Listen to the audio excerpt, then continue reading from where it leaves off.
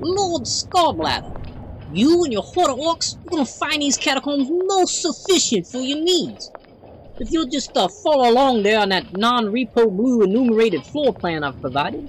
But you see, there are 33 main chambers, 5 secret corridors, and a particularly nasty passage into the Underdark. Did I mention that the previous owner's gonna leave behind his carrion parlor? Yes, it's all very nice. But do I really need 8 different pit traps?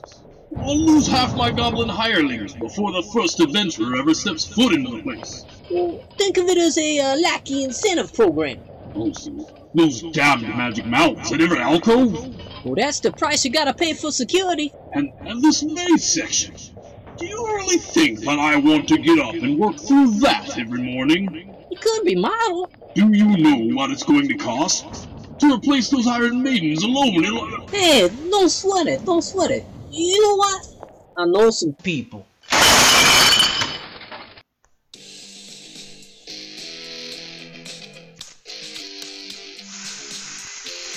Mr. Gorbachev, tear down this wall.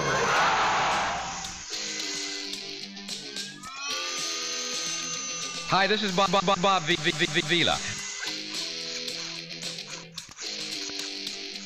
And now, it's time for the show. This Old Dungeon. The show where grognards go to get their grog on. Between the two of us, we're gonna get a lot of stuff done. We're gonna kick some ass. We're gonna be awesome. Featuring your hosts. Hi, this is Bill Barsh. I am the Managing Director of Pacesetter Games and Simulations. Look at this. It's a plumber's nightmare.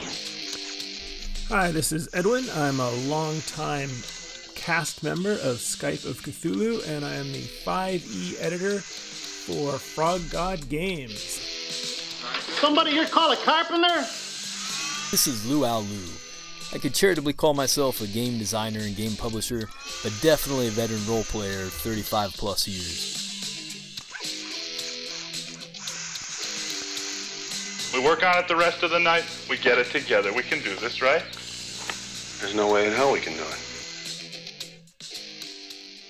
Good evening, Dungeoneers, and welcome to an ad hoc episode of This Old Dungeon. I'm one of your hosts, Luau Lu.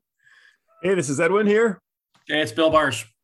All right, so all the great shows have their lost episodes. I Love Lucy and such, and so do we. We had an amazing sit down with Richard LeBlanc of New Big Dragon Games, and talked all about randomizing your adventures. Went through some of his products, talked about some other products out there that we liked. Just it was an A plus 10 out of 10 episode of This Old Dungeon. And of course it disappears into the ether. So we're going to get back with him. We're going to drag him back to the microphones and get another recording, hopefully sometime in March. Until then, we wanted to get something out to let you know we're still alive and to get through some of this viewer mail. So here we are. How's everybody doing tonight? I'm doing great. Thank you. How you doing? Not too bad.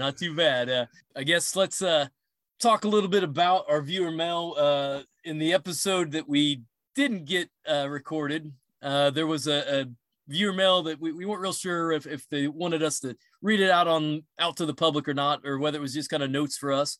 But it's a little bit of a fair critique about our treatment of the Temple of Elemental Evil. Yeah, so I think it was right. It was spot on. It was basically saying that we spent more time finding faults than finding solutions, and that a useful podcast that we're trying to be would actually say, hey, how can we take this and make it something we like? And of course it is something we like. But we did spend a lot of time saying, these are the parts that didn't work for us. And I think we would have done better to say, hey, these are the parts that we would change in this way to make them work for us. But tonight, I think we do not have any issues. We are talking about the sinister secret of Saltmarsh, and I think some of the subsequent adventures in that series, and we are, I think, just all very excited about them because it's winter and we get to go to the beach, and what could be better than that? Yes. Not much, but it's I'm going to echo everything you're just saying there, Edwin. We don't want to pile on the Temple of Elemental Evil conversation, but yeah, we absolutely could be more constructive about our review on that. That said, we probably could have spent 4 episodes talking about Temple of Elemental Evil. Maybe splitting it up would have been the better deal. We spent a lot of time talking about Hamlet. I think we all loved Hamlet, right? Everyone loved Hamlet. For sure. And then we kind of got lost in the maze that is Temple of Elemental Evil and everything that goes on with it. That's not. You're right. That's not going to happen tonight because we're talking about 3 modules here. I think U1, 2, and 3. U1 in particular, and in my personal opinion, is just one of the best first level modules ever designed. It's got it all. It really does. Well, I think it'll be a neat juxtaposition with our Tomb of Elemental Evil episode because, really together they form sort of a mega module. And they're very much they're kind of what I wished Temple of Elemental Evil was. This module fulfills what it planned to do. It spins you into new space in each one. And I think that this will help us to try to show what we wish the other one would have done and what it could have done with some different engineering. So before we get into it, I'm going to spin us a random thought here. One of the things I noticed and kind of enjoyed about the 1E version of U1, which we're going to talk about the 1st edition and the 5th edition versions. Yes. But one of the things I noticed and kind of enjoyed about the rereading the 1st edition one is that it basically said, "Hey, Saltmarsh is an important town. GM, figure it out." Do you think we could? Do you think that Hamlet would work as we'd have to obviously modify it to make it a port town, but we could take two great things we love and stick them together, right? Use Hamlet and then have that be the coastal town. For sure, yeah, because like you said, it says, "Hey, draw out a map." Yeah, that's easy, But there you go, Hamlet. Pop that down. There's your map. Take some magic marker and color in a shoreline, and you got it. Man. Yep. Yeah, you can absolutely do that. I think with U1 and tying it together with Hamlet, and because they don't give you much, obviously, right in the actual U1 module as far not in the 1E version, no, they don't. I think there's more involved in the 2nd module. I'll crack mine open here in a minute, but there's really, it's just a brief description. Here's Saltmarsh in the first one. So yeah, use Hamlet.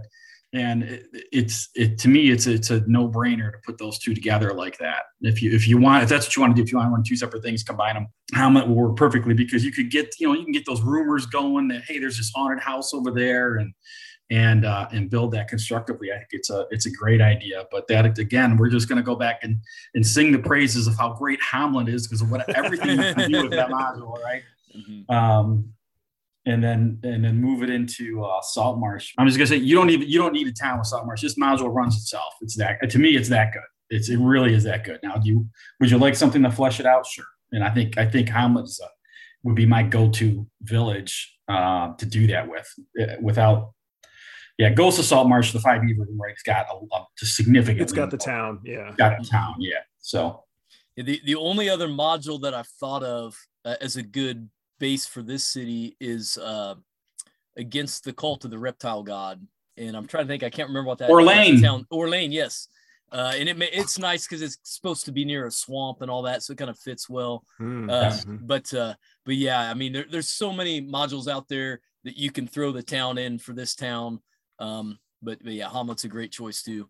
So the premise of this module is this thing. The original one, Sinister Secrets of Saltmarsh, came out in 1981. It was the first adventure released from the UK division of TSR that had just opened at that time. David J. Brown and Tom Turnbull were the authors of the series. There was some oversight by, and I always wonder if I pronounce his name right or not, but Graham Morris. I've always called him Graham Morris. Graham, okay. Yeah. But I'm probably wrong on that. No, you're probably right. It's just got so many vowels in it. I did just flip. I did just flip through my U1, 2, 3s, and my memory is right. Saltmarsh is not really defined in any of these 3 modules. So I wanted to make sure I went through all 3. But I know it wasn't in U1 at all. But I had this vague memory that it was more spelled out in the others, but it really isn't. I don't think they ever even get to where they name the council that you're dealing with. It's all which I liked. Yeah, I was going to say that too. It's almost like B1, where it's like, hey, you're a game master. These are things game masters do. Figure out what you can do here. Look at, build these. And it was nice because it was very explicit. Like, these things have to happen. We haven't done them, but make sure you do them before you make this yours. And I kind of enjoyed that because definitely in the 5e version, like, it's all done. It's done for you. You just everything's got the right book and the city and the counselors and everything. And that's also, of course, nice, but now it's a big book as opposed to a skinny little module. So yeah, and this is vintage 1E for that, right? Because most 1E modules are not terribly long. They don't provide the DM with a whole. You usually have a page and a half of kind of backstory, plot hook. Everything combined is in that for history. All of it's in your first couple of pages, and that's it. I mean, you're doing the rest of the legwork to get your PCs involved. Again, with U1, it doesn't take much. I mean, honestly, your PCs walk into this village, town, whatever, and the first time somebody says haunted house, that should be the end of it, right? They're lining up and they should be on their way. So absolutely. And it's not just haunted, but it's haunted by the ghost of an alchemist who was seeking to find a way to create gold. Yes. Yeah. And I'm going to backtrack real quick to the whole point of U and UK series. I want to differentiate the U series from the other UK modules. Mm-hmm. So there was a whole UK series. Yeah, Crystal Cave and Cave, all that glitters, that whole group. To me, they're a bit off. They're a little bit odd to me. You could tell they're English. You can tell very well. There's such a difference. Like B10, Nice Dark Terror, as opposed to anything else in the B series, right? It's just there's a whole different design, aesthetic to the UK modules. These modules are not like that. These are. If someone didn't tell you these were UK modules, you really wouldn't know. Yeah. That said, I'm pretty sure you're going to find the word color in here. Right. It's not going to be COLOR. There's a U in there. But once you see past they're just doing that because they got paid by the letter for the English writers. But yeah, everything in here, even the way the art is presented, the way the modules are just laid out, and how they actually work. These are, I hate to say, these are very Americanish. It was funny because there's the intro saying, this may seem weird to you, and then you read it, it's like, no, this feels totally 100%. Yeah. Feels like it feels like any other TSR module you pick off the shelf. It's the same. I mean, I would almost say, this kind of defines for me a good TSR module. Like, sort of. I'm with you. Yeah, because I've worked on a lot of British, a fair amount of recent British stuff, and it is different. Like, there's a different sense of humor, there's a different sense of fantasy, but this to me didn't feel foreign. Yeah, we'll have to maybe talk more about the UK series sometimes. I know we had done the Crystal Cave in an earlier episode back when Thomas and Briggy were on. But you're absolutely right, Bill. They've got like a certain aesthetic to them that, and it's good. It's different but good. It's I feel like they've got like the modules have a very pervasive sense of self.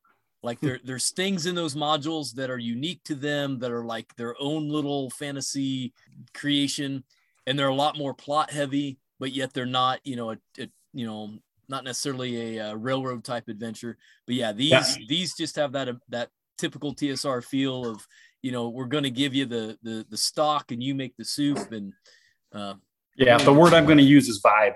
To me, I can tell a UK module a mile away. It just have a different vibe to them. And I'm not saying it's bad at all. It's cool as hell, but these are not like that. So if you have familiarity with other UK modules, these are going to be a little different. Yeah. So at the outset, like we've already said, the characters basically get the old rumor that, there's a haunted house, there's weird things going on there.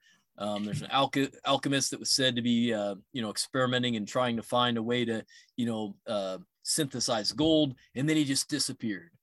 So that's their little baited hook.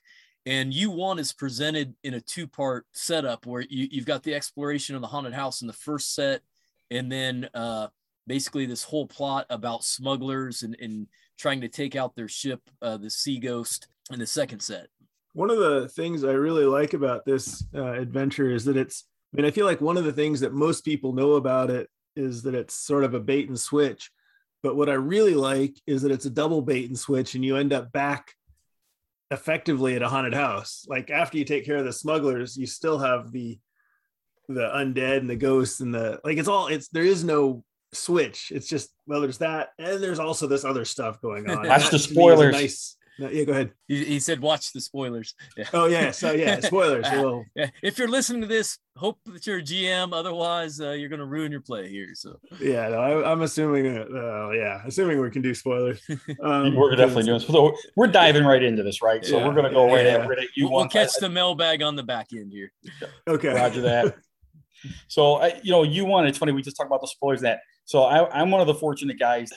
When this came out, I was still going to my local hobby shop, every Friday, checking out what was new. And one day, here's this new module on the shelf. I went and picked it up and, read it. And I was like, oh, this is just too cool not to run. And got the guys together, our regular gaming group back then. And we played it probably within a few weeks of doing that. And I'm just going to say it's not because of any talent I have as a DM, but my players fell for the thing, hook, line, and sinker. No clue what was going on here. They were totally invested in this thing as a haunted house. You look at the cover, it looks like there's a vampire out there, and it's a first level dungeon, and everyone's tripping out. And for me, that's why I kind of want to bring back that sentimental aspect of that module. For me is really high because our group had one of the best times ever when the looks on their faces was, and they started figuring out that they're actually playing a Scooby-Doo adventure like no other. It was the best.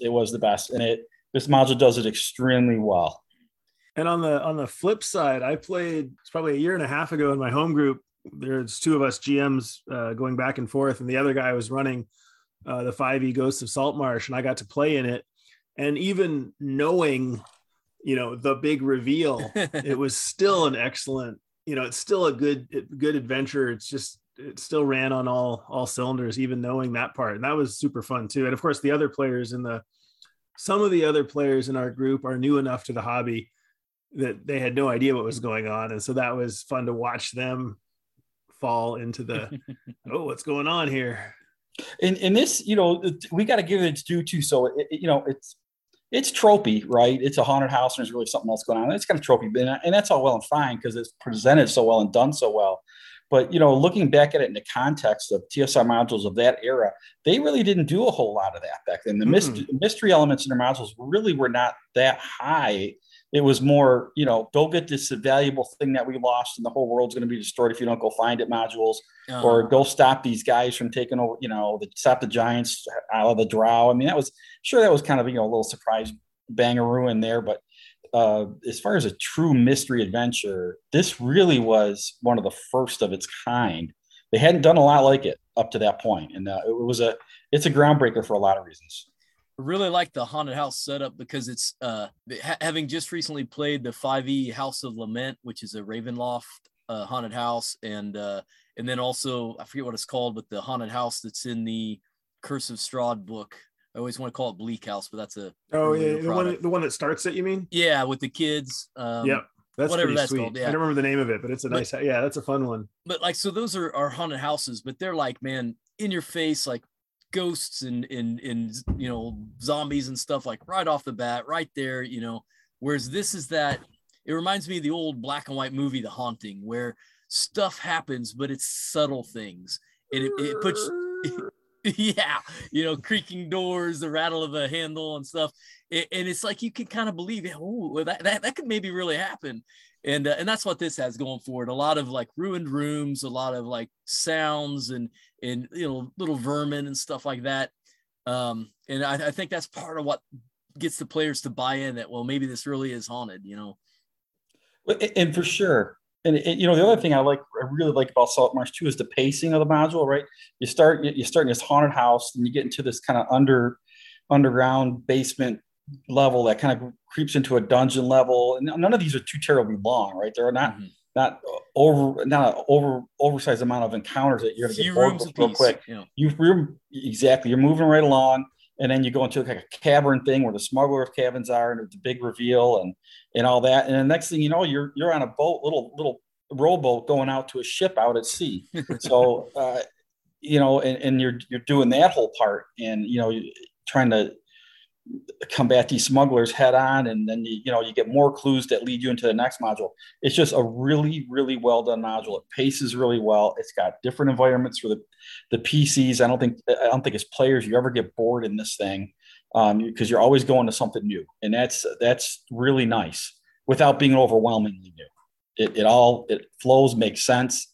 I know we talked about how can we improve a module like this. I can't think of a whole lot of them. We talked about a little bit earlier about using maybe Village of Hamlet to flush out the actual village before you get into the actual adventure itself. But in my mind, this is one of those modules that just it runs without me having to mess with it. I can just go with it.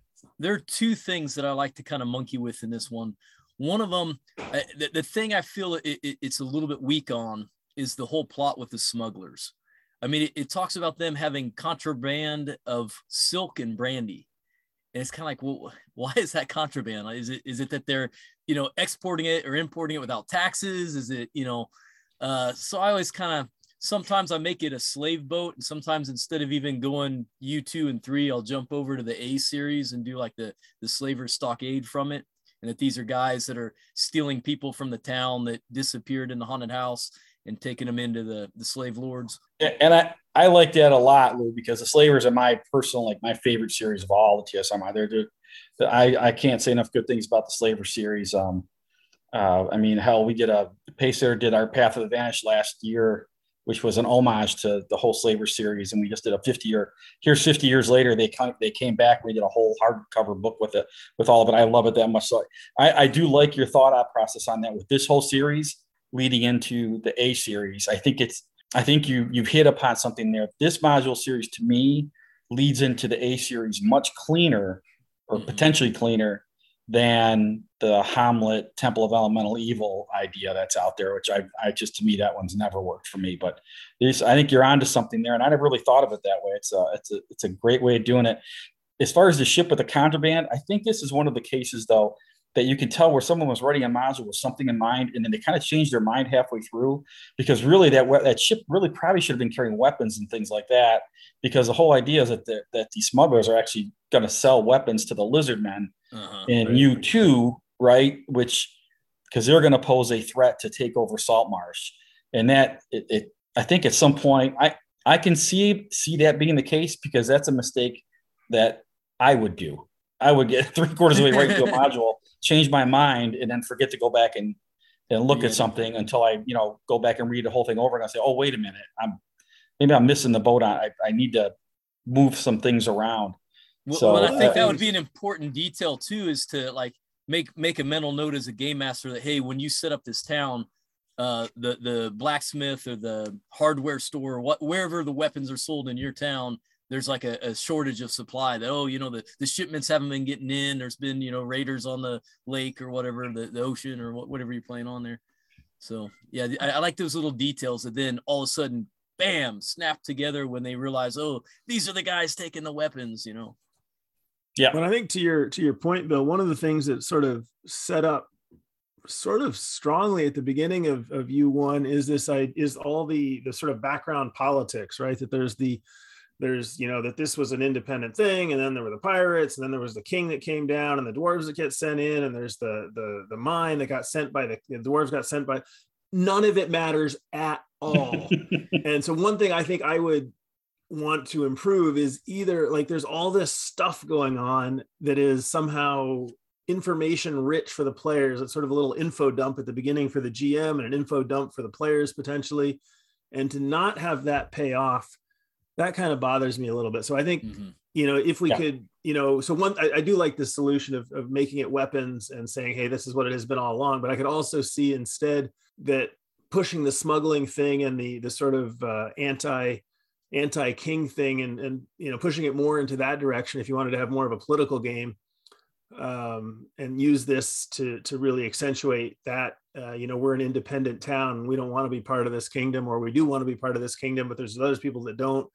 Because to me, that's an area that it could be improved. We could either cut all that writing out of there and put something useful in, or make it pay off. Pay off. Yeah. Yeah. And like I said, to me, I think they wrote themselves past a bunch of stuff that they didn't need to do I mean, like I said, honestly, what red-blooded adventure when he walks into a town and someone says haunted house, the GM doesn't really need to sell it anymore at that point, right? You don't need backstory about all this political intrigue.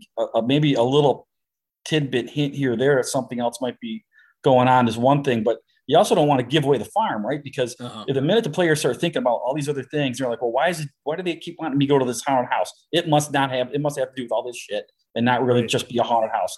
You really want to push that narrative that, hey, this is a sleepy little town, and it's like every other town, it's got its issues. But one of its big issues are this house out here on this road that this alchemist who did some strange, bizarre things that everyone thinks he was making gold out of lead, and then all of a sudden he disappeared, and now the ghosts are all around the place because he was messing with magic he shouldn't have been messing with. And now caravans coming down the road are being attacked by undead, or which could be smugglers in disguise, what you can pack that in. I think there's a way to keep that narrative. The focus of this module to me has to be on that haunted house. And like you said, when you read through all this other stuff, man, that's just a bunch of static. You tell me about a dwarven mine, and then you don't let me go explore it as a player character. I'm pissed off. That's where are they going to go? Right. The last thing you tell them, that's where they're going to go. I want to make a distinction real quick. The backstory that you're talking about is coming out of the Ghosts of Saltmarsh, right? Because I'm pretty sure I never ran across that in the original modules, unless I totally skipped over it somewhere. I think it's in U1. Maybe you're right. Maybe it is just in Ghosts of Saltmarsh, but I thought it was in U1, at least like just a half paragraph or paragraph or so. And definitely the dwarves are there, and the mine there's is definitely there. Backstory in U. Yeah, there's definitely backstory in U1, and I do believe some of it has absolutely nothing to do with the adventure at hand. I mean, I'm just kind of flipping through right here. There's all the stuff about this town council that nobody cares about. I mean, the town council becomes interesting if you do all the adventures in Saltmarsh, where you're actually getting sent off to go see the lizard men, and like eventually that can pay off, but you've definitely got to play the rest of the adventures to see how the town is fighting amongst themselves, and who wants this to happen and who doesn't want it to happen. And yeah, I love reading the beginning here. It talks actually about Americans trying to run this module. Yeah, it's hilarious. Whole half page. You're gonna find the language a little strange. It might be too flowery or not flowery enough. But the second thing, there's two things that I like to change. The second thing is the whole alchemist thing, because you only run into the alchemist's corpse or whatever if you find a secret passage. And I always thought, he's there with all his equipment, just dead in a chair with a cursed stone in his hand. Yeah. And it's like, well, how did he die? What, to me, it's like anticlimactic. Oh, when you finally find the alchemist room, it does leave you hanging a little bit. Sure. That could have been flushed out. Again, these are just so our listeners are hearing this, if they've never read this module, these are really minor nitpicky things in a module that to me is tremendous all through and through. I mean, again, you don't have to do a whole lot with this thing. Obviously this thing was written 40 years ago, close to 40 years ago now, right? I mean, let's look at the date on here. 81. 81. So 40 years ago. It's hard to believe. Yeah, it is. I'm going to have a drink after this just to deal with that.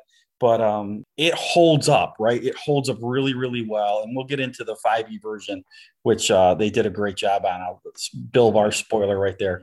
But I think we can be done singing our praises of U1, and let's bounce over to U2. Well, wait, I want to hear what Lou does with the alchemist. So I don't like to make him undead, because I think that's opposite of the nature of the haunted house in this adventure. It's not that far afield of what you would reality or whatever. But what I do like to do is have it be that like he discovered basically kind of the equivalent of Midas's touch, except it makes fool's gold instead of gold. So I have his corpse be all silver pyrite, and then the stone he touches, anything that touches it becomes silver pyrite. So, the characters, they can make intelligence checks or whatever to see if they realize what it is, or if they think it's really gold and all that brutal. Kind of thing. I like it. I like that. That's a nice touch. So yeah, U2 then. Okay. All right. We're heading into U2. So let's bounce over to U2. So in U1, we have the PCs go through this haunted house. They found us at a haunted house. It's actually smugglers that kind of tie into these lizard men, which have they're the lizardman complex in a swamp really close to Saltmarsh. And what the PCs have kind of discovered in U1 is that these lizard men are buying arms because they want to basically wipe out Saltmarsh. They think it's encroaching on their territory and they're going to wipe it out. So the PCs explain all this go ahead. Well, I just, because my interpretation was that's the characters in the town council's belief. Yes. That, these foreigners. I was going to say, the PCs bring this to the town council. The town council says, whatever. We infer all this. You guys got to go get these lizard men. You got to go wipe them out.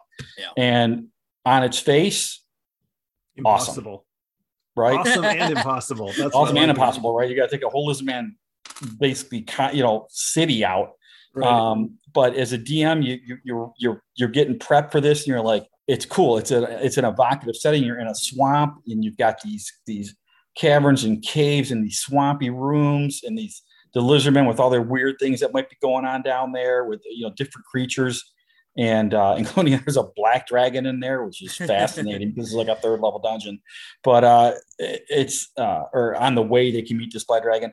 But the whole thing is, here comes the spoiler alert. It's not true. As in U1, the haunted house was in a haunted house. The lizardmen actually have no desire to attack Saltmarsh. They're being used as pawns by, we'll get to U3. And what I like about the setup is that they make the lizard men powerful and scary enough that the low-level adventuring party has absolutely no choice but to not go in and do a full frontal attack. Like it forces the players in a very honest way. Like I feel like the players feel like they're being clever and winning because like, oh, we're not going to attack. This is too scary. Let's go talk to them. But that's actually the goal as the module. I'm sure that's the author's intent. Right. And so I like the fact that there's this win for the players by deciding to do the weird thing, which is in fact the right thing. And the thing that, you're right. I mean, the structure of that plot and the way the forces are all set up, it pushes them to do the thing that you want them to do without being like, okay, punch your ticket, get on the railroad. Exactly. That's awesome. Yeah. Again, yep. It's clean, it's smooth, and it to me falls apart at the end because they're supposed to figure out at some point that they shouldn't be wiping all these lizard men out. Well, again, I'm going to go back to my red-blooded adventure. You give them a monster and you point them in a direction, they're going to go get them and they're going to go hard. And there's clues that can easily be missed. And honestly, if they figure it out too early, you've got 36 pages of module that are just going to sit there and rock because they're never going to go explore most of this thing. Well, yeah. I mean, it flips quickly into a political. Yes. And depending how they roll through the quote unquote dungeon part of it, right? The lizard man cat compound. But if they don't, let's say they don't do that, right? They take another couple passes or they miss a clue. Next thing you know, they've wiped out 3/4 of this lizard man tribe, and they get to the end and they're like, "Oh, we're not the bad guys."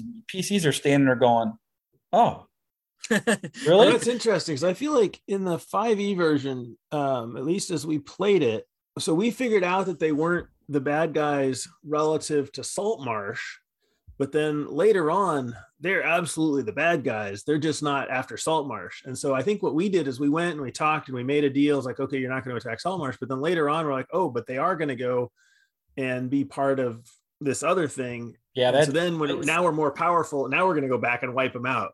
Yeah. That's a goat, right? That's the 5e book, the Ghost Saltmarsh. That's a fix. Because it doesn't exist in it doesn't exist in YouTube. I thought that was a really nice fix there because it's we a huge fix. Talked to them and so we don't even need to fix it. Go buy Ghost Saltmarsh, they fix it for you. Because I think that's brilliant. I mean, you got basically like the Middle East there, right? I mean, you got these people that the enemy of your enemy, but yet you got to look into the future and see, okay, what are they going to do with the help we're giving them and the arms that we're gonna allow them to have or whatever. And I can remember reading this module for the first time 40 years ago, believe it or not. And I remember because they don't even really tell you this till you get to the end of the module as you're reading as a DM. And you get to the end, you're like, oh, what the hell? They're not supposed to kill all these lizard men, right? I go, how am I supposed to deal with this now? You've upended the apple cart here, and now I actually got to do work when this was just kind of a fun dungeon crawl. And I know the first time I ever ran this, I ran it as written. I let him go, and it played out kind of exactly how I guess I'm describing it. Our group went through there. They missed a couple things, or they didn't miss it, didn't think of it that way. Wiped out 3/4 of this compound. Got to the chief, and he said, "Hey, why are you killing us? We're not bad guys." And then they find out they're really not bad guys, and you're like, "Well, shit! Now we're supposed to actually give you all your treasure back." Yeah, they want to get paid for everyone you killed, right? Yeah, it's got like a schedule of atonement in the back of the module where it's like, if they did this, they got to do this to appease them. Yes, but there's that cool little like giant crocodile thing where one way they can appease them is they got to go and figure out why the lizard men can't befriend this giant crocodile. And it turns out it's under the power of a Chinese dragon. What is it? Lung dragon. What is that? Panlung. Panlung. Yes. Thank you. So yeah, I guess there are two things though they got going for them. They've got like that, the sea elf that they can run into, but like you said, you can miss that or maybe, if they don't go to the area where either the political guests are, or they don't go through the prisoner part, or for some reason just roll through it, this dungeon can turn into a mess in a heartbeat in 1E. So you just got to know that going in as a DM, and then you can change it. The second time I ever ran this, I had the lizardmen were actually had a civil war. So half of them wanted to go wipe out Saltmarsh, the other half didn't. And the PCs, once they get in there and get going, they can choose what side they want to go with, or not choose any, just wipe them all out and let God sort it out at the end. But we kind of played that off, and that worked pretty well for me the second time. But I really like what Ghost of Saltmarsh does with this, and gives the PCs a reason to go in there and just clean house, because that's what they're going to want to do anyway, right? I mean, they're just going to want to do these different rooms, different encounters, see these different things, and go to it and find some cool treasure. It's kind of, it's I hate to be this way. This is first edition AD&D, right? This isn't. The whole play style, even back in the 80s, we kind of put this in context of what D&D was like back then, and this module kind of unfairly suckers the players right in to that thing. Yeah, it's a good module again. And I'm going to go back to my design side of it and give you guys little pointers. It's a really well-designed module. It reads well. There's some really nice art in here. I think Tim got Truman, the Truman art, right? This is one of the first books. What is it? Tim Truman does art. Yeah, it's one of the early Tim Truman books, and I am a huge Tim Truman fan. He's, as far as black and white illustrations for TSR, he's probably my number one. I mean, his work in X4 and X5, just all these modules. And these modules, it's great art, great layout, everything works. One thing I want to bounce back on, that's what I forgot about on you one. I need to start writing these things down. So one of these things that TSR did back in the day, this might even be the first time they actually started doing this. They took a group of NPCs, must have gave them to their artists and said, I want you guys to draw these guys, and these are the guys I want you to use throughout the module. So as you go through the art in this module, it's almost like a story being told, and it's the same PCs being drawn throughout the whole module series. All three modules use the same guys. You don't have that in a lot of other modules necessarily. A series kind of does, because they use the tournament characters throughout, right? But a lot of modules don't do that. So it is really cool to see that, and different artists using those same characters and drawing them, even maybe just a little bit differently. But the art tells a story in these modules as much as the modules do. And I can't give TSR enough credit for doing that back in the day. This series does it really, really well. I really like how the way they've parsed out information in these is really good too. They at the end of the module, they have kind of like the different groups, and it describes them and their motives, and it kind of breaks everything else separate, so that as a game master, you can real quickly be like, oh wait, what's this group's deal, or what, why are the chieftains, not wanting to ally with the Katoa or whatever. That was really well done. I can't say enough of how, like I said, how well these modules are actually written, structured, designed, laid out, and the artwork in them and the maps on top of that. These modules, all three of them, are fantastic. Absolutely. You could just tell that TSR, they spent some time, they spent a little bit of money developing these, and they didn't rush them and didn't push anything. I think they did a really nice job with these, because there's other modules you can see. I mean, I'm not going to start throwing them out there, but there's some of them where you can see they did not do the same thing they did with these. These are that good. They really are. One of the things going back through them that I had forgotten is just how much how much of an underwater world D&D has created, like how many different races there are. And I had just forgotten about that. You've got like the Katoa, but you also have the, what's the evil version of that is the Galantha, I think it is. You got, just all sorts of things. And I got to thinking about, man, you could like rewrite the Caves of Chaos and like sink them and make it a reef of chaos and just populate it with the sea version of everything. It's funny. One of the podcasts I listen to is Monster Man.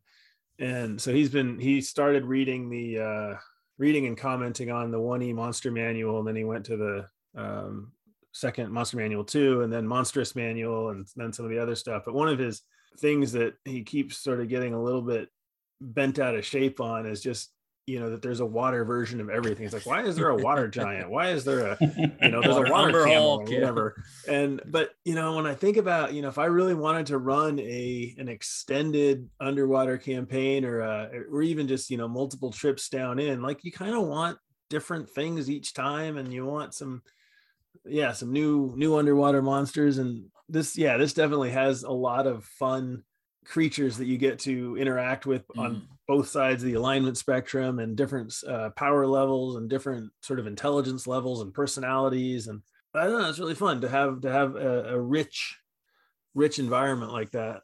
So that brings us where we're talking about underwater. Let's move right into U3, right? I think we've made it to U3. Yeah, we right along.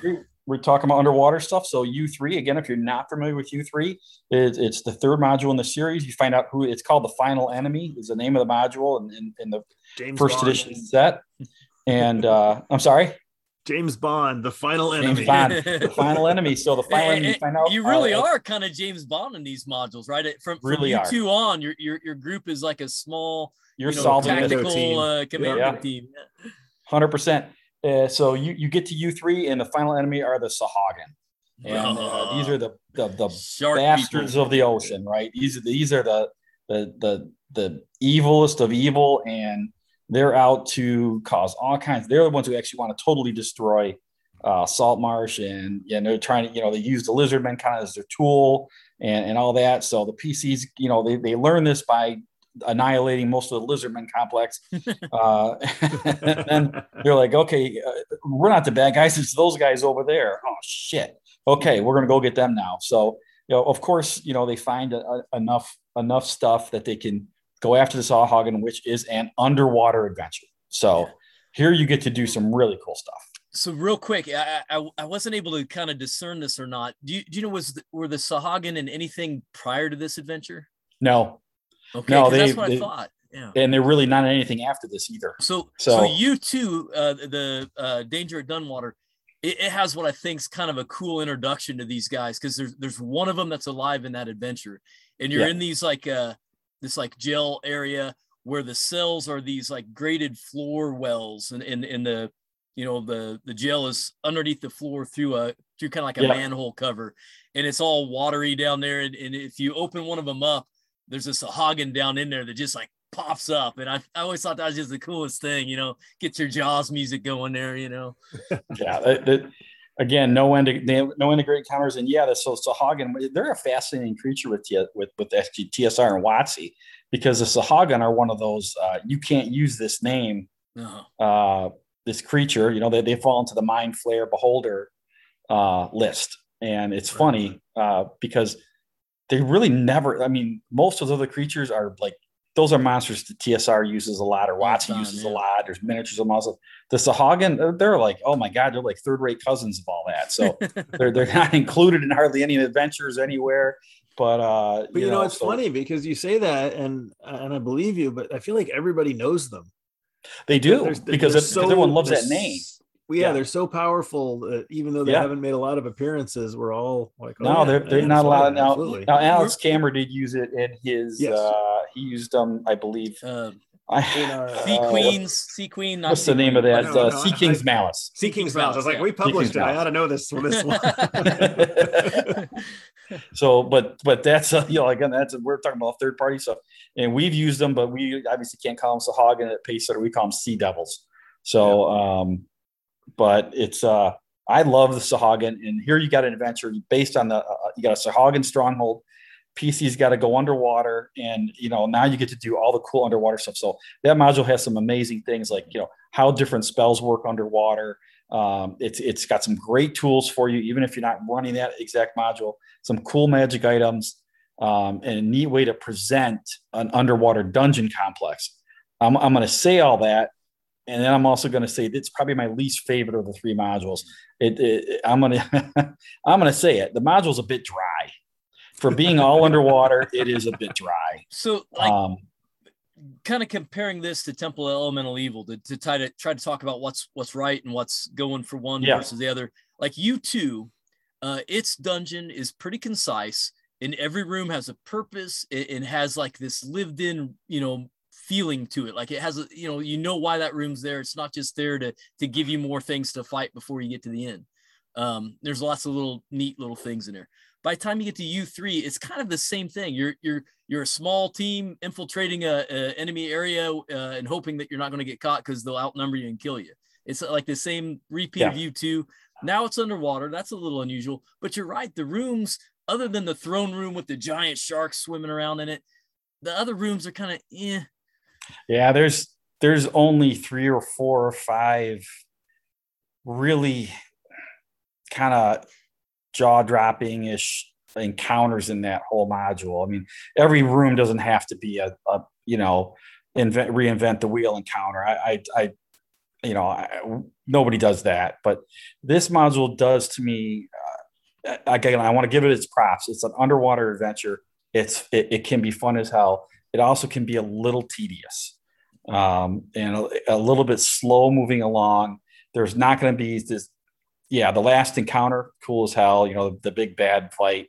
But the payoff on it isn't kind of as exciting as the previous 2 modules. I mean, it's kind of just there. So I think, here's where you get your chance, right? Where we get to say, what would we do to jazz up the final enemy? I'll let Edwin go first. Oh, thanks. I didn't actually read it recently. I'm trying to remember though, is there a, Am I making up, and maybe this is a Ghost of Saltmarsh fix on it, but that there is or maybe I'm confusing it with Sea King's Malice now, but that there is a way to get some information or a guide to sort of get in kind of a back door and avoid a lot of the slog. In the original series, the setup is that the Lizardmen have moved towards Saltmarsh because they were pushed out of their original mounds, which is what the Sahagin moved into and started renovating. Right, so you get the map. So the Lizardmen are like, well, we kind of know some ways in, but it's, they've, kind of opened up areas and added areas, and so it's not like they have exact knowledge of where stuff's at. Yeah, because I feel like that's one way that I think you can spice, turn it into a heist. And one way to spice up we got a big dungeon full of a lot of monsters is to say, well, if you want to plan a heist and you sneak in here and you can get to this place and then do this and hole up for a little while, and then you do a little ruse over here, and then you have to fight this one thing, and then you can get over to there, and that you might be able to get to the cool throne room with 3 or 4 encounters instead of 24 encounters, but still make it difficult and exciting. Then that might be one way to 100%. And that's really what needs to happen with the final enemy. you are at the payoff of the whole series. So what you don't want to do is turn it into a slog fest, and the module is sort of designed to do that. It is the largest module as far as page count of the 20 modules. You'll notice it just by holding on to it. It's a lot thicker than the previous two, especially U1. It's literally twice the size, it feels like. There's a lot of beef in there, but that is one way to get around that is it's funny, especially again, let's go think back to our 1E days back here in the 80s. We weren't interested so much, a lot of people, in shortcuts. We wanted to kill everything in the dungeon and find right? You got to get the gold. You got to kill the creature because you want to level up. I mean, look under every bed mattress, look into every nightstand, looking. There's no secret door going to get by you with some treasure room. It's just not going to happen. And this module is set up in that vein, and you can do that well, and you can do that not well. This is not. I want to say this is not well. And I don't want to say, well, it's kind of average, mediocre as far as it goes. Yeah. It's more of a middling thing. So, I think that's the best way to approach this would be to as a DM, use that lizard man thing, give them a guide who maybe gets killed halfway through, so they can kind of bypass a few things, but not everything, and move it along, because this module will bog down a little bit. I ran it twice. It did it both times I ran it again. I'm never going to claim to be God's gift to dungeon mastering, but it's just kind of fool me once, right? Yeah, fool me once, kind of thing. And it definitely does need a bit of tweaking there. And I can't speak to Ghost of Saltmarsh too much. I do have the book. I did flip through it. I did not read it page by page yet. It's something I need to get to. I'm way behind on my 1E books or 5E books. I'm sorry. But I did. I know I spent more time with Ghost of Saltmarsh. I did a lot of the other ones because I just love the series. But I think that's my take on the final enemy. It's a good module. It's probably the weakest of the three. It's worth playing. It's absolutely worth, if you are an old school fan. These, I believe, I know I'm going to do this every month on this show. That I am not getting paid by drive-through. Okay, everyone understand that. But I'm trying to save you the pain of going to eBay. Okay, I believe you can probably get these on drive-through, and if you can't, just keep an eye out for them. They will pop up, because I know they were available one time or another from WotC, and they do kind of move stuff in and out. But you can get them, and they're absolutely worth buying and playing them. Play them with Swords and Wizardry. Play them with your favorite BX clone. Well, I gotta say, I mean, no knock on the 1E versions, but they did a bang up job on the 5E conversion.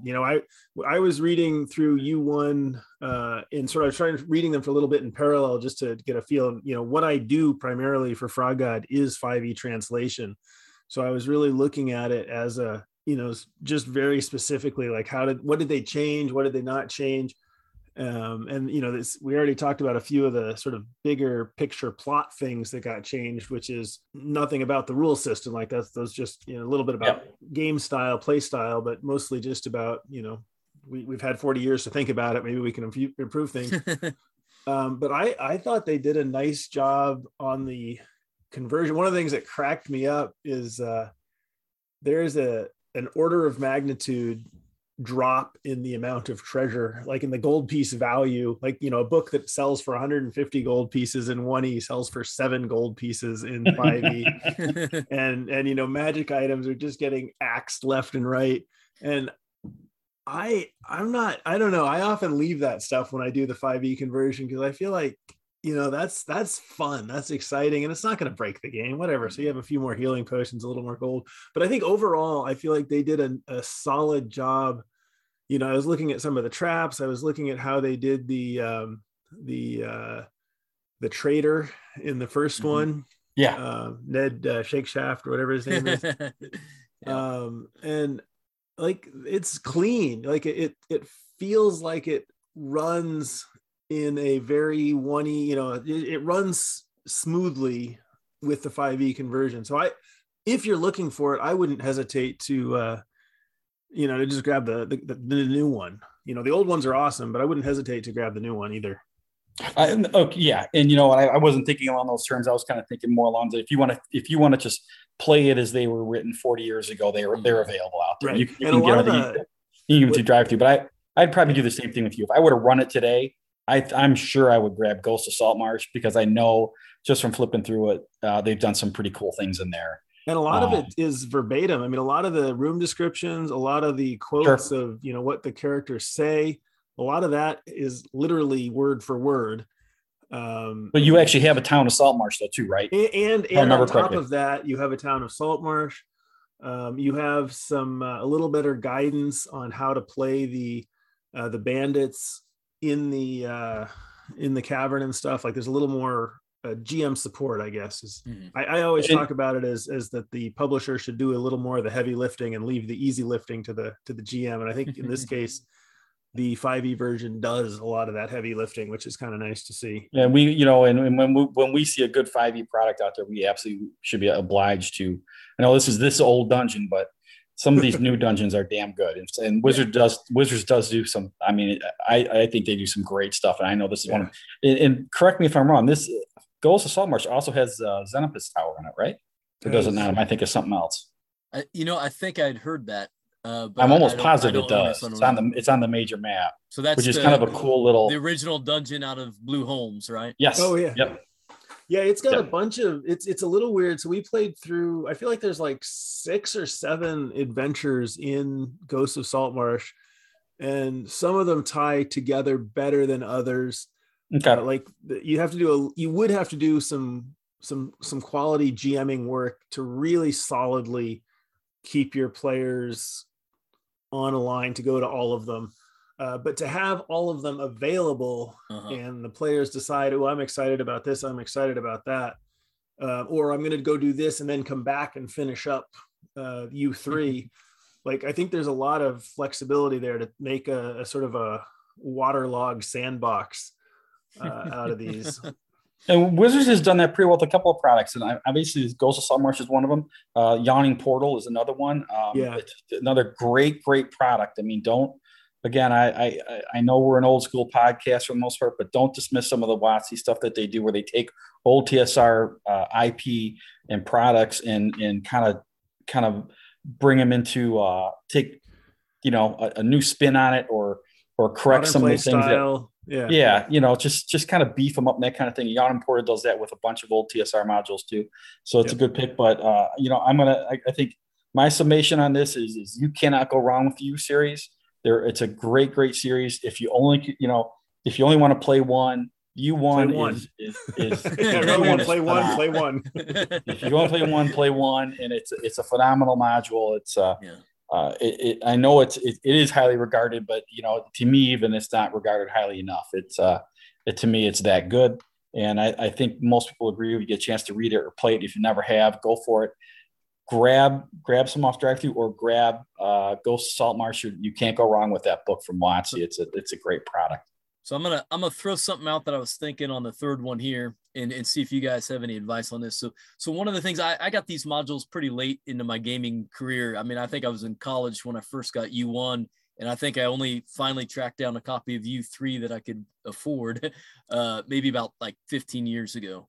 So when I got it, what I was expecting was this, this move towards battle where, okay, we're gonna have the forces of the Sahuagin and all these little confederated sea creatures in the town of Saltmarsh waging war, and that doesn't happen in it.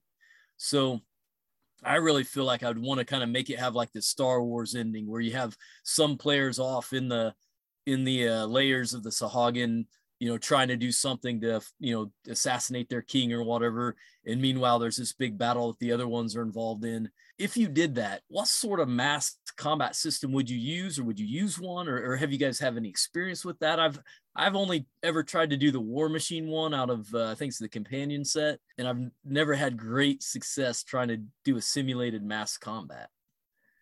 I don't know, the second edition battle system maybe. It's tough because so I'm gonna keep it short and not try to get too way off target. Pacesetter, we do a lot of TSR sequel modules. It's kind of my hobby thing that we do. We do all our own products, but we do a lot of TSR sequels. We've done it for Like I said, Path of Advantage with the Slaver series. We did it with a bunch of others. We've done the sequel to B1, Search of the Unknown. And one of them that we started a while back. We did a module, we did our own version of U1, where we have a beholder who is actually charming in that module. It was a whole behind the scenes of all this stuff that happened in U1 through 3. There's actually a beholder, and he is he's got the Sahagin king charmed, so he's pulling all the strings. And basically, what we're going, it'll come out eventually, because I just like doing these things. You're going to have this battle. You're going to have a bunch of sea creatures, Sahagin, all these kind of creatures that this beholder's manipulating behind the scenes, and the PCs basically with a militia have to defend Saltmarsh, and that's going to be kind of the big end battle kind of deal.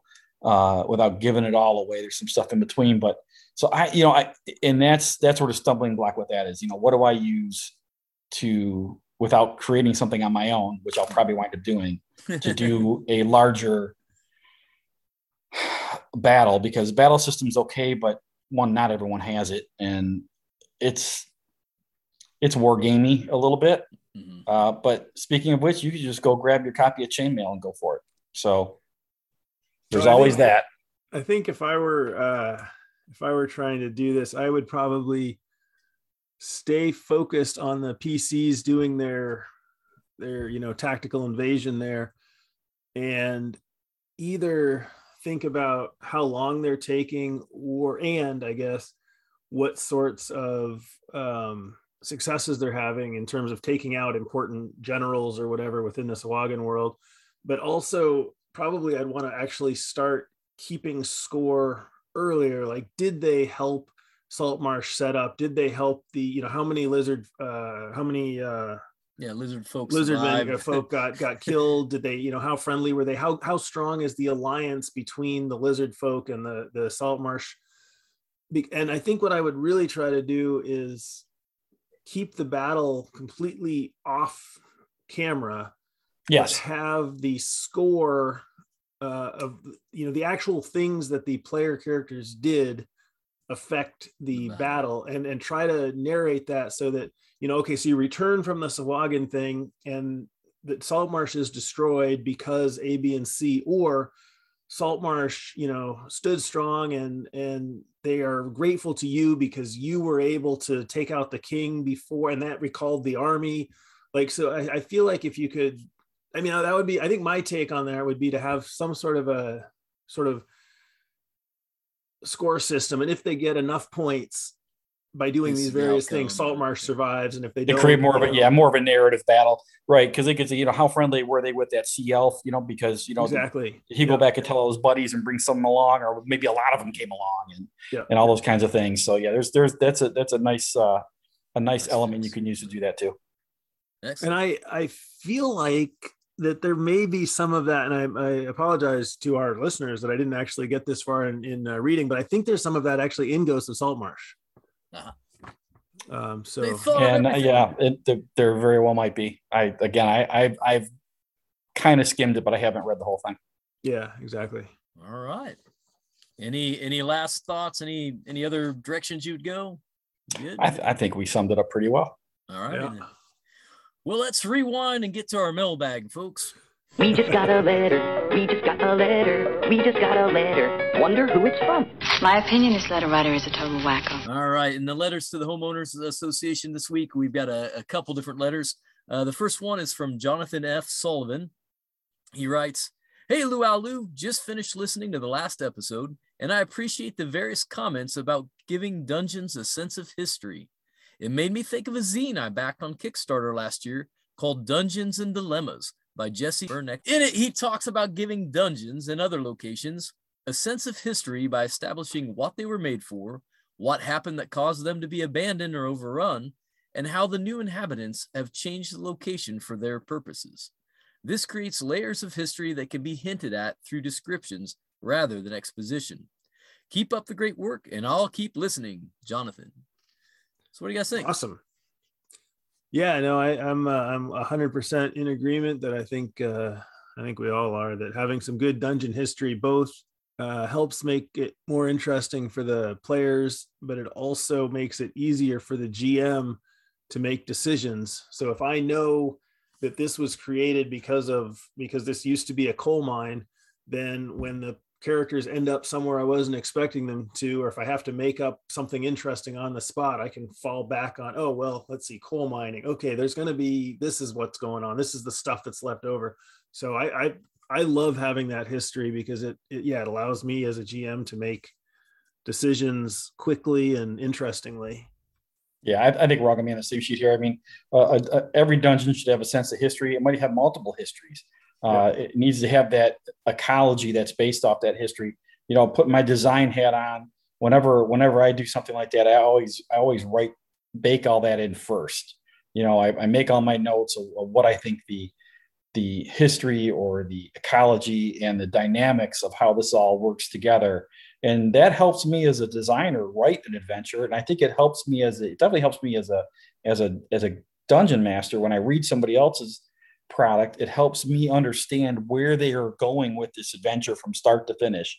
Yep. And I think, like I said, I think we're on the same sheet of music here. It's important. It's also fun for the PCs or the players to learn that as they go through a dungeon, mm-hmm. right? And kind of it's not just all about killing monsters and solving a problem. It's about, why am I here? How did all this get here? You know, if I'm in some ancient city, what's kind of the story of this ancient city? What happened to it? And even if it doesn't have much to do with the actual adventure, it keeps that evocative nature of the game going. When I was back in college in art classes, we always, and I think in literature stuff too, but it was always talking about the through line, the line of continuity and I feel like that history is what gives the adventure, or is one of the things that can give an adventure its through line. So from a designer's perspective, anytime I need to make a decision when I'm writing something, having that through line helps me make the decision, because I always have something to fall back on. 100%. Yeah. I agree 100%. All right. Our second write in here is from Ned Leeds. Now, this was off the Facebook page here when we had posted that we were coming out with the Temple of Elemental Evil episode. The Temple of Elemental Evil, he says, is the GOAT adventure ever, the greatest of all time. I've run it for 1E, 2E, and even did Paizo's beta Pathfinder playtesting using it. Interested to hear y'all's take on it. The latest go-around I made heavy use of the Troika video game, which ties all the Gygaxian plot gaps together really nicely with quests, more well-defined NPCs, and motivation. So I responded back to him. I asked him to kind of describe how he runs Temple and how he deals with some of those issues that we had talked about in our episode, such as the redundancy of dungeon encounters, the looseness of the overall plot, the relevancy of what was intended to be important aspects, like those elemental nodes and the golden key orb and all that. So he responded that as far as dungeon bloat goes, that there is definite repetition and there could be far more tie-ins to the main plot. He thinks, like, for example, a network of ghoul rooms doesn't reveal much about the plot to the players. However, there can be subtle clues, such as the frescoes on the wall, or if the player really wants to know the plot, a good way to do it is to have them take prisoners. If they choose to slay and only slay, they're potentially missing out on a lot, which begs the question, do the monsters die at 0 or -10? So, you know, you can fudge that as a DM, let some of them survive and let them kind of give away some of the plot that needs revealed. He says that when he runs T1 through 4, he does it very close to by the book, which is not the same that could be said for how he approaches the game. He makes slight alterations to the escalation for recruiting, from which he builds reserve forces. And that T1 through 4 is not kind to those who dilly-dally in Hamlet or Nolb or Verbonic.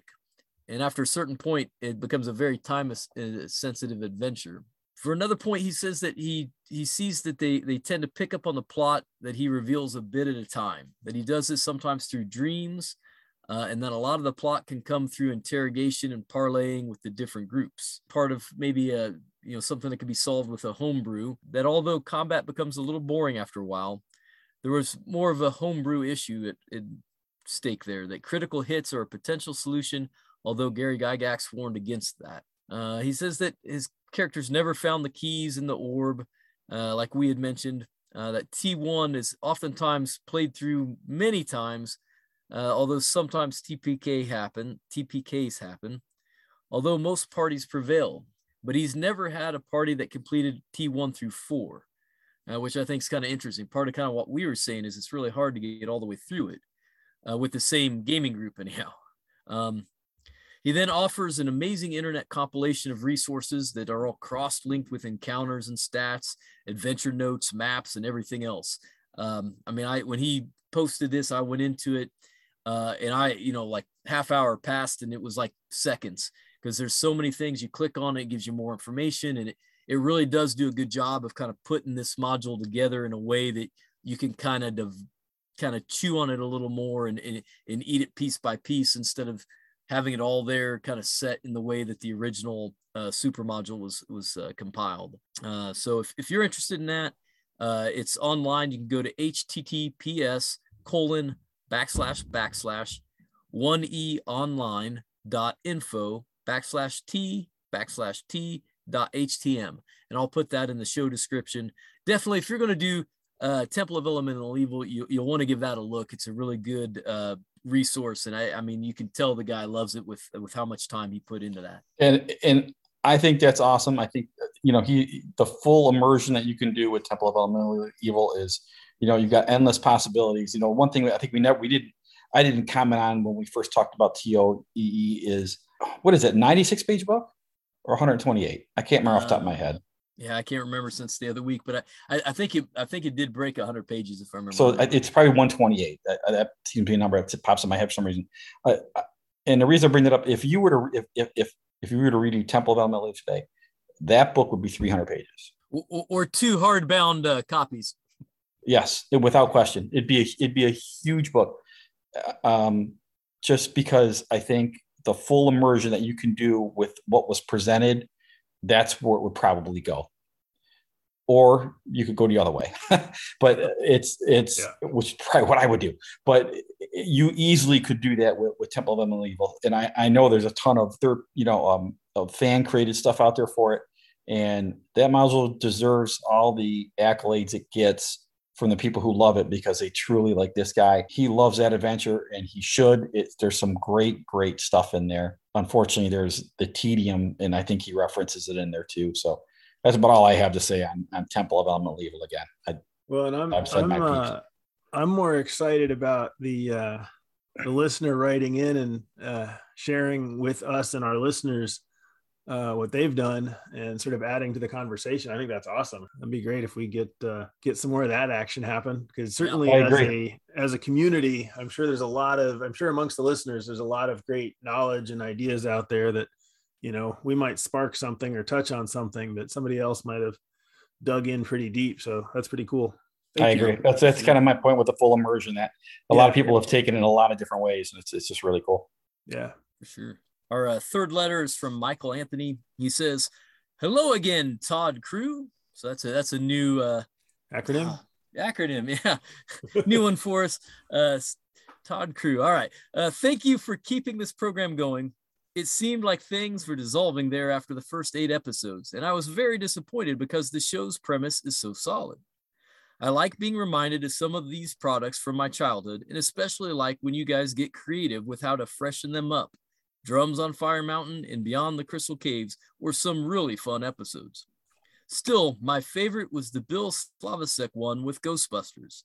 I would love to hear more about some of these non-D&D games from times now gone. I have a question to get you going for the mail section. Oh, yeah. What is a famous old RPG that you actually have never played? I figured this one would be a personal profile piece. Have a happy New Year's and keep the episodes coming. All right. Well, thank you, Mike. This is a great one, because when we first discussed this, we were all amazed at how many all of us have never played. Yeah, right. we're imposters, every one of us. The big one that came to mind for me was the D6 Star Wars, or any of the old Star Wars games. And then Bill, I think you said you'd never played any of them either. I've never played it either. Yeah, I'm right there with you. And then so instead of me using the same one you're using, I'm gonna say I own a lot of it. I don't think I own all of it, but first edition Middle Earth role-playing game. Oh yeah, I've never played MERP. Haven't played that. And I always wanted to run it and play it, but I never did. Just never got around to it. Yeah, so I've never done MERP. I own almost everything from the Wedge Star Wars series, but the one for me is Traveler. I've never even died in creation during Traveler. I've never played it at all. So, and that's one that I really do want to play. It's just like nobody I ever knew owned the books. And you go to a con, and that's a game that's super hard to get into usually. I mean, they sell out like nothing. And I have played Traveler, so that one I can't say I have played that. Now, to be 100% transparent, I have not played it since probably 1980. It has been that long. So, because for me, it was the opposite, that I hadn't played it until probably North Texas a few years ago, maybe 4 years ago or something. So, yeah. All right. And it was fun to, it's nice to have these things that you've been hearing about all your life and then get to jump in them. For sure. So there you go, Michael. There's the dirt, man. Yep. We're all fakes. Well, I've never played D&D. No, I'm just kidding. Well, to be honest, I think everyone that says they've played D&D really has never played, raw rules as written D&D. I know I haven't. I've never played exactly by the rules ever. Well, no one's ever played any game, I don't think, exactly by the rules, but I feel like I've come, certainly with 5e, I've come pretty damn close. With 1e, I feel like I played what everybody else played, which was not, it was a good 60% of the rules, but yeah, I think the closest I've ever come, honestly, is BX. Oh yeah. Probably about 90-95% because it's so rules light to begin with. But yeah, that's true. I think that's probably the closest one for me. Yep. All right, our final letter here is from Martin Trevance. He writes, "Hello, Dungeon Architects. My name is Martin Trevance. I've used to game back in the mid-'80s and have only recently, 2 years ago, gotten back into the hobby through the prodding of my grandson. Who would have thought? I just picked up your show on the Temple episode and have since been going back through your episode list. I'm on episode 4. I 1000% agree with your take on the Temple of Elemental Evil." All right, I say we end the show right there. All right, yeah, we're done. All right. Thank you. That was awesome. We got a grandkid and we got some agreement. Yeah. We got a hero right here. Mic drop. All right. He says, I was so disappointed after buying it as a 16-year-old. It now sits on my game shelf as padding for some more treasured items from my younger years, such as my beat-up copy of The Lost Shrine of Tomoakan. Yes. I'm guessing you made a lot of old-timers cry with your assessment of that module, but it was true nonetheless. I found a lot of TSR's big, perfect bound modules suffered from the same sort of bloat as TOE. Well, while you're making Graybeard's pout, why not tell me what you think about other highly debated D&D books, such as the hardbound trilogy, the Dungeoneer Survival Guide, the Wilderness Survival Guide, and the Manual of the Plains? Keep delving into old games and telling it like it is. Hoping for the 20, Martin. All right. I'll jump in first. I like all three of them. I do. I like the Wilderness Survival Guide. To me is a great book. I think I like that out of all three of them. I go to that one more than not.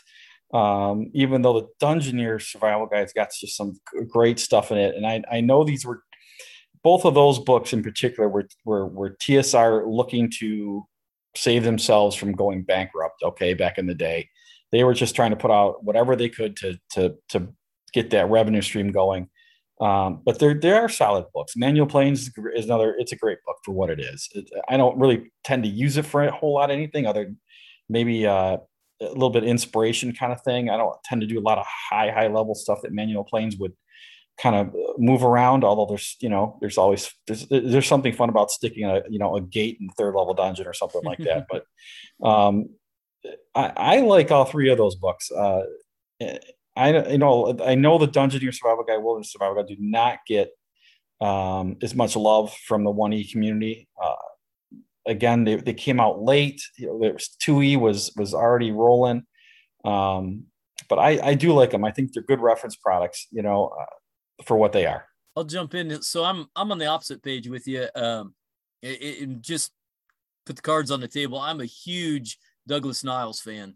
About anything that guy wrote, I just love it. And so he did the Dungeoneer Survival Guide, and I got it early on in my gaming. and didn't really know what I was getting. I think when I bought it, I thought it was some sort of set of adventures or something. But once I started reading it, even as young as I was just captivated by it. There's so much interesting information in there about, like, you know, what a real cave system is like, and what different types of caves there are. And it really set my imagination on fire as far as being able to, as a game master, describe a dungeon and put in interesting natural features and, you know, just really kind of, you know, make the game come alive for me. So I love that one. I love the stuff in it. I love the little, there's almost like a little module in it that kind of goes through a series of Underdark passages. And then you got in the back, you've got all that isometric drawing reference stuff, which just blew my mind, you know, and I started trying to draw things with that and got into mapping and everything. So I love that one. Wilderness Survival Guide. I love the cover. It's probably my favorite D&D book cover ever. But to me, it was just a book of charts, and some of them breathed life into my games and some of them didn't. And then the Manual of Planes, what I liked about it is it allowed me to think about, like, some of the magic items and what they meant. Like, you know, for example, a bag of holding. Well, what, you know, where would that stuff go? What kind of dimension was it going into? How would that function? What if the players cast shrink on themselves and go in there? Stuff like that. And so I like that one quite a bit. But to me, the Wilderness Survival Guide, that's the redheaded stepchild of the bunch. Yeah. So of the three, the Wilderness Survival Guide is the only one that I know. It's one that I've had since I was a child, and of all my AD&D books, it still looks brand new. It just does not match with my style of play. Like, it just, as you say, it's a lot of charts. It's too much like Encumbrance for me. And I know that, you know, there are a lot of people I game with that really enjoy making sure they're counting arrows and that enjoy the idea of, you know, you've been in the cold for 5 hours and, you know, you're going to roll and see if something bad happens or good whatever. But that part of the game has never been something that I really enjoyed. So for me, that book doesn't do anything for me aside from the cover, which is pretty awesome. I think the reason I say Wilderness for me is I kind of take the opposite stand that you guys are looking at. I don't use it really for the charts or any of that. I use it for more of the inspirational things of what, when characters are in the wilderness, what can happen to them and how I can use that to design adventures or augment my adventures, I guess. That's fair. Instead of using it more as I think I don't really use it as the tool it was designed to be used as. I use it more as a inspirational tool. Whereas I think the Dungeoneer Survival Guide is kind of the opposite. Dungeoneer Survival Guide is more of an instructional tool, more than evocative. I mean, it can be, obviously, but it's Dungeoneer Survival Guide gives you a lot of tools and a lot of data, right? Well, so maybe I'll give it a second shot, because my players are going up into the mountains in the winter within 1 or 2 sessions. So see, maybe, there you go. You'll find something useful for me there. Yeah. There's something good in all those books, right? I think we can all agree. Yeah, on I'm sure, absolutely. And I got no idea what they go for nowadays, but for the longest time, you could pick them up for next to nothing. There were just so many of them. They still go relatively cheap, so that will tie me into. I'll put my collector hat on now. So TSR printed a zillion of these books, Dungeoneer and Wilderness Survival Guide. Okay, and a lot of them got sent back because the bookstores where they couldn't sell them. They just didn't sell. So they got all this stock of this Dungeoneer Survival Guide and Wilderness Survival Guide, right? Well, what to do? Well, someone came up with a great idea that they would put a cardboard cover around it and put a little 16-page adventure supplement in there with it, and then shrink wrap them up and sell it as a new product, or as hey, you get this bonus thing for buying this book. The crazy thing was they had to take a Sharpie and put an X through all the ISBN barcodes on the back of the books, and they put a new barcode on the cardboard wraparound or UPC, kind of thing to sell them, because it wasn't the exact same product. So it's funny. So if you ever find one in the wild that has a black X through the back on the barcode, someone at TSR got stuck sitting there doing that to thousands of books. Okay. But anyway, if you find the supplements that go with it, the supplements are worth a lot of money. I mean, significant money, hundreds of dollars. It's Dark and Hidden Ways, and I can't remember the name of the other one off the top of my head. Dark something. But anyway, there's 2 supplements that went with there, like 16 pages, black and white, no art on the cover. But anyway, they go with a couple $100 each. And if you could find the book still in the shrink with that special cover on it and the thing included inside, untouched as it got sent to the bookstore, $500, $600, find that, $700 call probably. Bill at 1-800. Yeah, call me at. I've got one of them. I don't have both. I've got both of them. I've got the loose pieces, but as far as the only one set, I actually have the Dungeoneer Survival Guide complete. I don't have the Wilderness complete. But anyway, it's just kind of an interesting tidbit from what TSR did to try and move those books. Yeah, that's something I didn't know about. That's awesome. All right. Well, guys, I don't know. Do you got anything we can talk about for another hour? We're running a little short tonight. Oh no, we gotta kill this. We gotta set a record here and cut this baby short. All right, let's do it then. All right, folks. It's been a pleasure having you listen to us, and please keep writing in. Please keep writing in. Give us your ideas of how you would do things different. Ask us questions that make us feel embarrassed. Our email is thisolddungeon@gmail.com. That's THISOLDUNGEON@gmail.com. All right. Thank you, and have a good night. Yeah, good night, everyone. And for next episode, I will look up the names of those two ancillary products for both those books, so we can put it on the record exactly what they are. Have a good night, Al. Good night.